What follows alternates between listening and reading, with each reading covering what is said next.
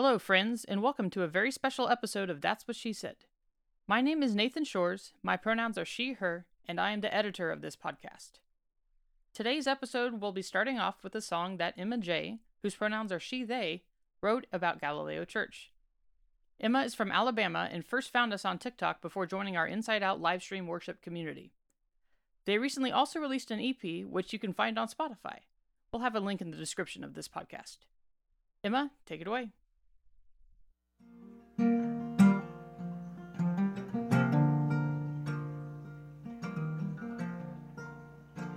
There was before a loneliness that I cannot describe. I wanted more than a church to tell me where I'd go, and I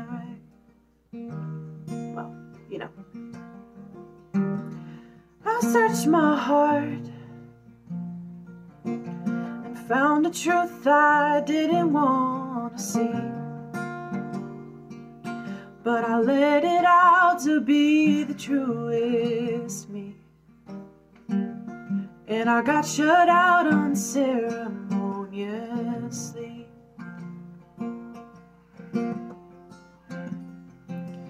And I never thought I'd feel the love of God again.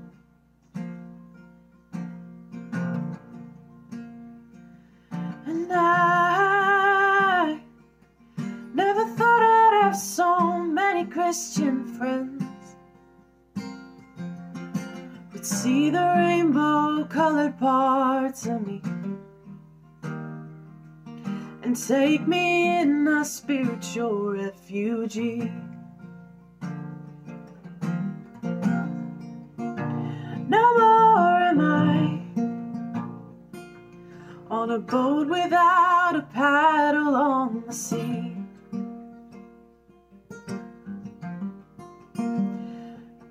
My tired eyes are crying tears of joy, oh, finally. My wandering heart has found a place to rest its tired feet, where I can be the truest form of me. The doors of love are open, I am free. I am free. And I never thought I'd feel the love of God again. And I never thought I'd have so many Christian friends who would see the rainbow-colored parts of me and take me in a spiritual refugee. I wish that I could go back in time and tell that little girl inside the mirror that who she is just enough. I know she would really love to hear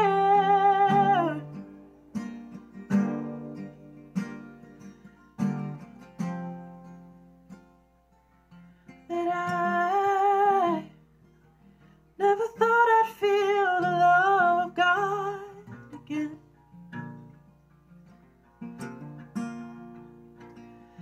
And I never thought I'd have so many Christian friends who would see the rainbow-colored parts of me and take me in a spiritual refugee.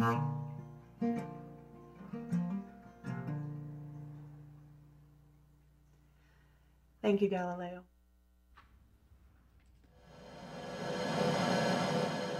Once in a while, a spiritual refugee from Alabama finds us through TikTok and then writes us a song about what that feels like. Thanks be to God.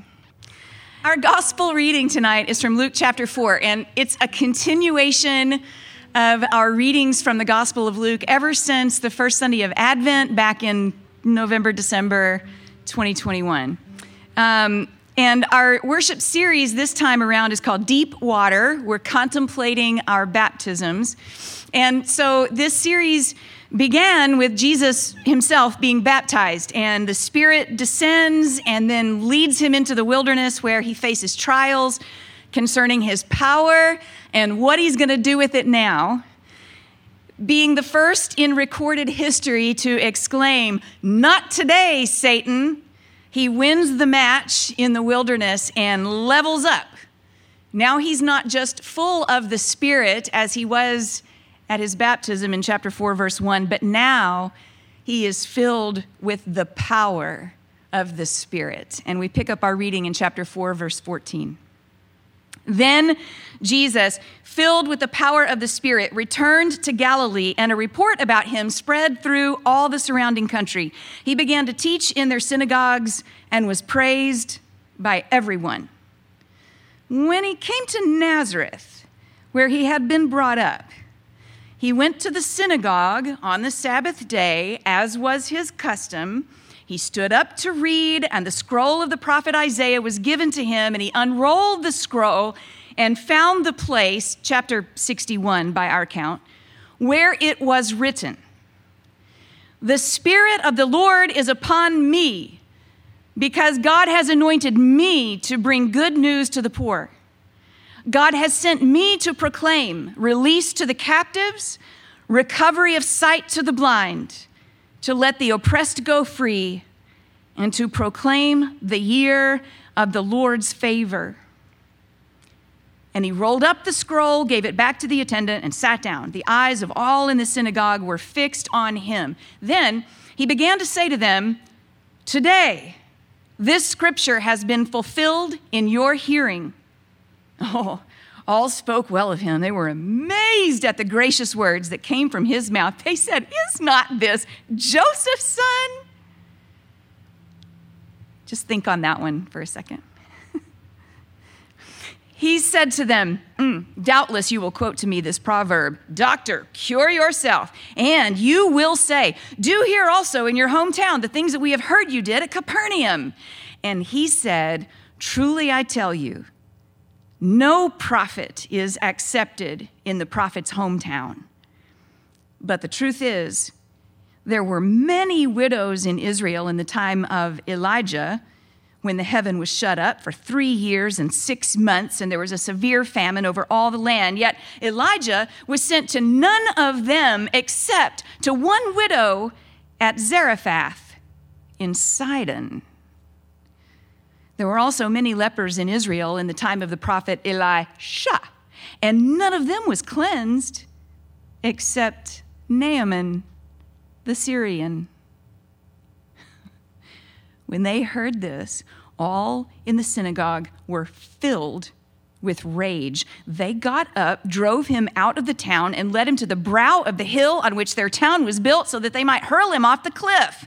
But he passed through the midst of them and went on his way, saying unto them, "Na, na, na, na, na, you can't catch me." This is the word of God for the people of God. Thanks be to God. I'm going to take a risk and tell you a story that may make you think less of me. Even more risky, though, you may think that the point of this story is actually the point. And it's not. Let the hearer understand. My spouse and I went to divinity school together, and it was pricey. It was pricey times 2. We worked our asses off while we were in school, 90-hour MDivs, top grades, 3 years. 1 year, we stapled 7 W-2s to our 1040 EZ. We were the paid custodians for our church for a couple years. We were gig economy workers before there was a gig economy. Out of school, we shared one full-time job, one measly paycheck so low it made the church paying us blush. So we also worked as substitute teachers for $50 a day. 6 months into that first church job, our student loan payments came due, his and hers, a matching set for that pricey divinity school. More than our car payment, more than our rent, more than our tithe, 8.25% interest. And we started paying, tearing out coupons from the little book Sally Mae sent us, writing out checks, licking stamps, putting them in the mail. We never missed one. We were never late, not once. Some years later, another church, another shared job, and even lower salary because we lived in a parsonage, 2 kids, and a car somebody gave us because they felt sorry for us. Some more years, now my spouse back in school, still living on one salary, still paying student loans, still never missing one, still never late. Our only goal, pay them off before our own kids would be ready for college. And we did. We were back in Texas by then, well into our 40s. I think we got takeout Chinese food, a real splurge, because really during those years, we did not eat out. We did not eat out anywhere that didn't have a 99-cent menu. In my imagined memory, we sat around our little kitchen table with the kids and clinked our plastic cups in self-congratulation over hot and sour soup. Here endeth the story. Or at least I wish that was the end. A couple years ago, as the 2020 presidential campaign was revving up, I started hearing politicians talk about student loan forgiveness, like wiping out almost $1.6 trillion, that's trillion with a TR, owed collectively by Americans who went to college and borrowed money for it. They talked about how crushing this kind of debt can be for young workers, how it impedes financial growth and stability for young adults. They talked about how wrong it is for an education to cost that much and how wrong it is for young, inexperienced people to make financial decisions that will be so costly for so long. They interviewed people paying back loans who said it was really a very heavy burden. And they really needed that weight to be lifted so they could get on with their lives. And I thought, no shit, Sherlock. I mean, you see where this is going, right? Are you hating me a little bit right now? Or are you grooving to my beat right now? I bet it depends entirely on your age and your relationship to student debt right now. What I'm confessing here is that while I would say that I am generally a soft-hearted person with a ton of compassion for other people's hardship, there is a cold, hard little stone lodged in my soft heart. I can feel it. It's a sore spot. I pray about it. It's not as big or as rigid as it used to be, but it's there. And maybe no matter what you think about student loan forgiveness, you can sympathize with my sore spot now that you know my story. Let me tell you another story, two more stories actually that Jesus liked to tell. Story number 1, hundreds of years before Jesus sat down to teach in that Nazareth synagogue, back when Israel was a sovereign nation and not yet an oppressed vassal of anybody else's empire, Elijah, the prophet of God, had a running argument with one of the sorriest kings in Israel's short history. Elijah told King Ahab that he was such a sucky king that his kingdom would suffer drought and famine until he could get his act together, which is a dangerous thing to say to a king. Indeed, Ahab was pretty pissed and had a big old police force to boss around, and so God's prophet Elijah ran away to hide in the wilderness. He did not go there on purpose. He did not plan to fast for 40 days or any days, and so he sought hospitality from somebody living out there, a woman, a widow, a mother of a little boy destitute after the death of her husband, preparing the literal last of her food for the literal last meal she and her young son would ever eat.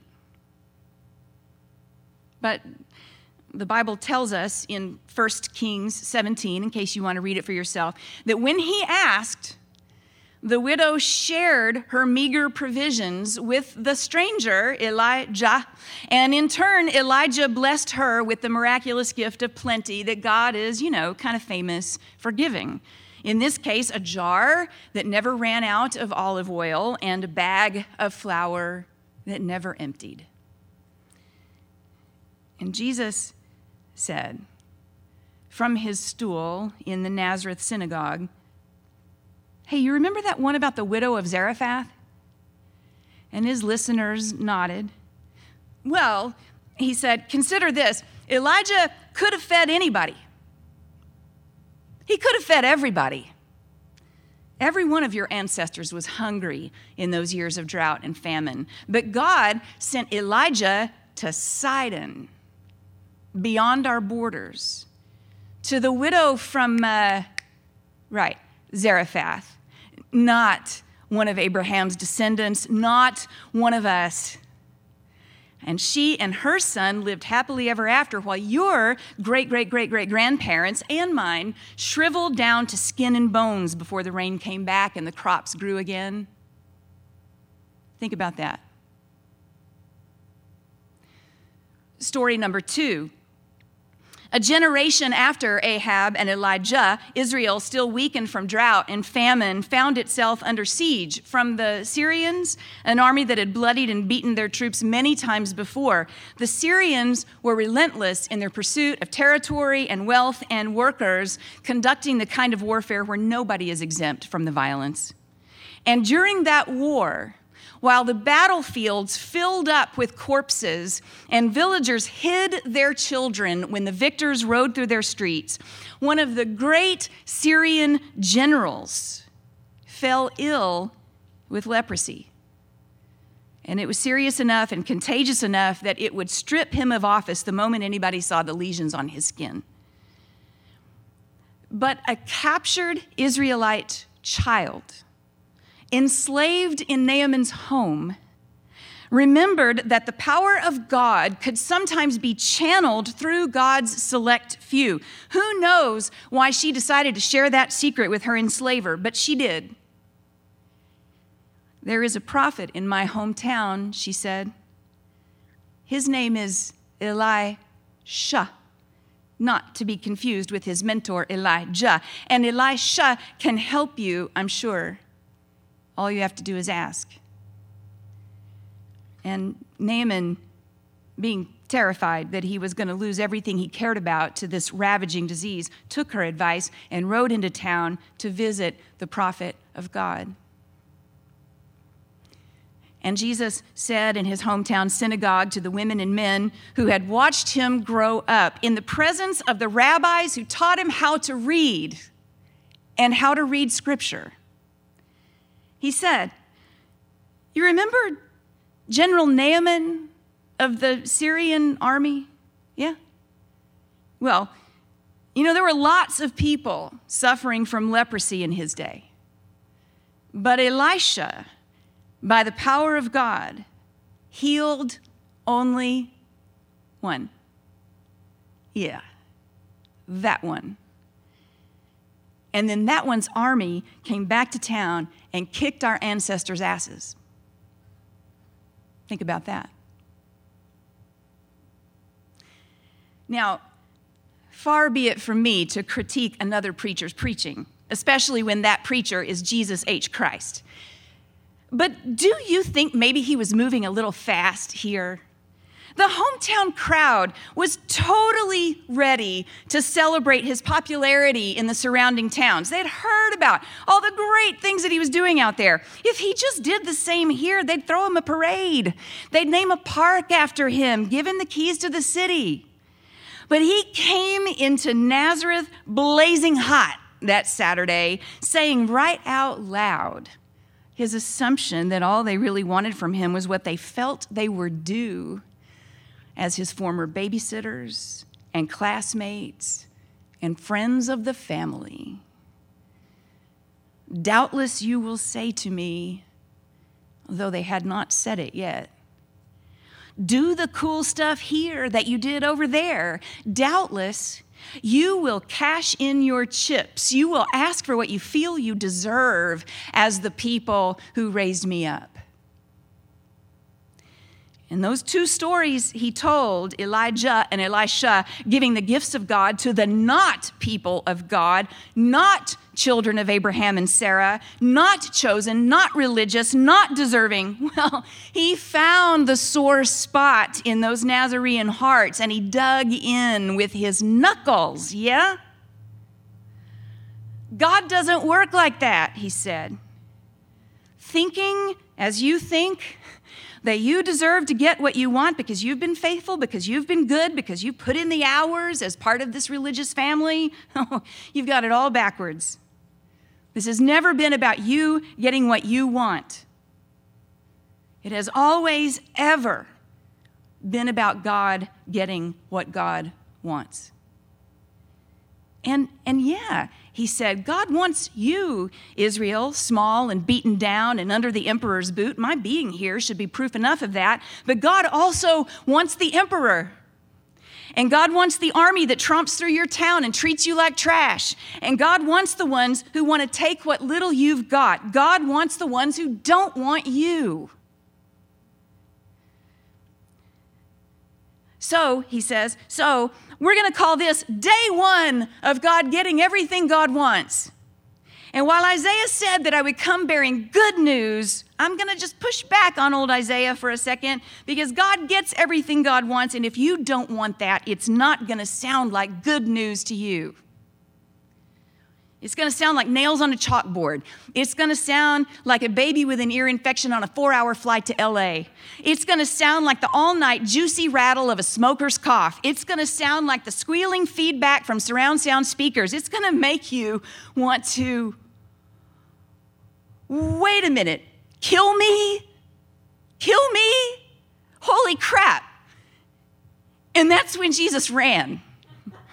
Out of the synagogue, down the street, out of town, off the road, up the hillside, above the tree line, skidding to a stop on a rocky cliffside with no safe way down.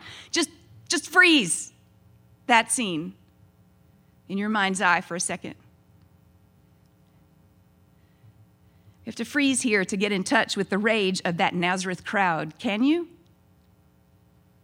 I can. All I have to do is think about my student loans. All paid off after years of hard work and perseverance and the very real possibility that some of you within the range of my voice will see your debt forgiven soon. And I want that for you. And with most of my heart, I do. I'm not proud of that cold, hard stone of self-righteousness that is lodged in here. It hurts me. I'm just hoping that by telling you about it, it'll lose some of its power, and I don't know, maybe we'll all be a little closer to the ugly truth that we just don't always want what God wants, especially if it means not getting extra credit for being the amazing humans that we are, for being humans who have hung on to this faith by our fingernails, for being humans who have clawed our way through coming out, humans who work every day to manage symptoms of illness of every kind, humans who came back to church when the church did not deserve us, humans who are trying so damn hard every damn day just to be the people God imagines us to be. Don't we get something for that? Little gold stars by our names in the book of life? Something? Let me tell you one more thing about that time we paid off our student loans. My grandmother had died that summer.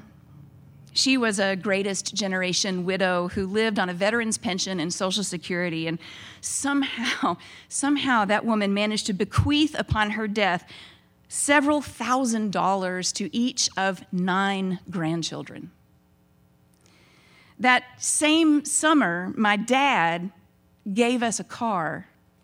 It was his company car for a few years, and then my mom drove it for a while, and then it was my brother's turn for a couple years, and now it was finally our turn for the Toyota Avalon. And so we sold a nice new sporty car that we loved and we're still paying off. And we drove the old free car instead. Between that sale of the car and my grandmother's gift, we had enough cash to pay down the principal on those student loans, down to 0, with 1 mailed check. And when I tell it like that, with generational generosity falling on my family like a gentle spring rain, I stop feeling so proud of my accomplishment and start feeling grateful instead. And what if what the world needs more of is grateful people? People who understand that every good thing they have comes from God's hand. More people who understand that there is no pride of accomplishment in receiving God's acceptance, no deserving of God's love.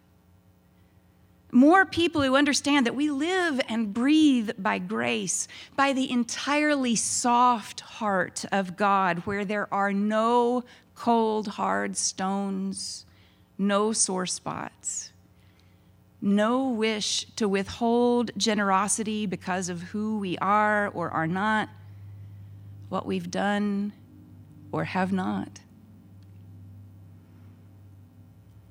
What if this is a feature of the baptized life, this recognition of God's vast generosity? We have for so long imagined baptism as an individualistic ritual, the initiation of one soul at a time into the reign of God. And we have taught that baptism connects us, all of us baptized folk, one to another in the widespread and eternal family of God. But what if, upon his baptism, Jesus came to understand that God's love and favor always extended far beyond the border of the Jordan River, into the wilderness beyond that holy water, and likewise far beyond the boundaries of our church, or any church where people of like mind gather to celebrate God's goodness in their lives?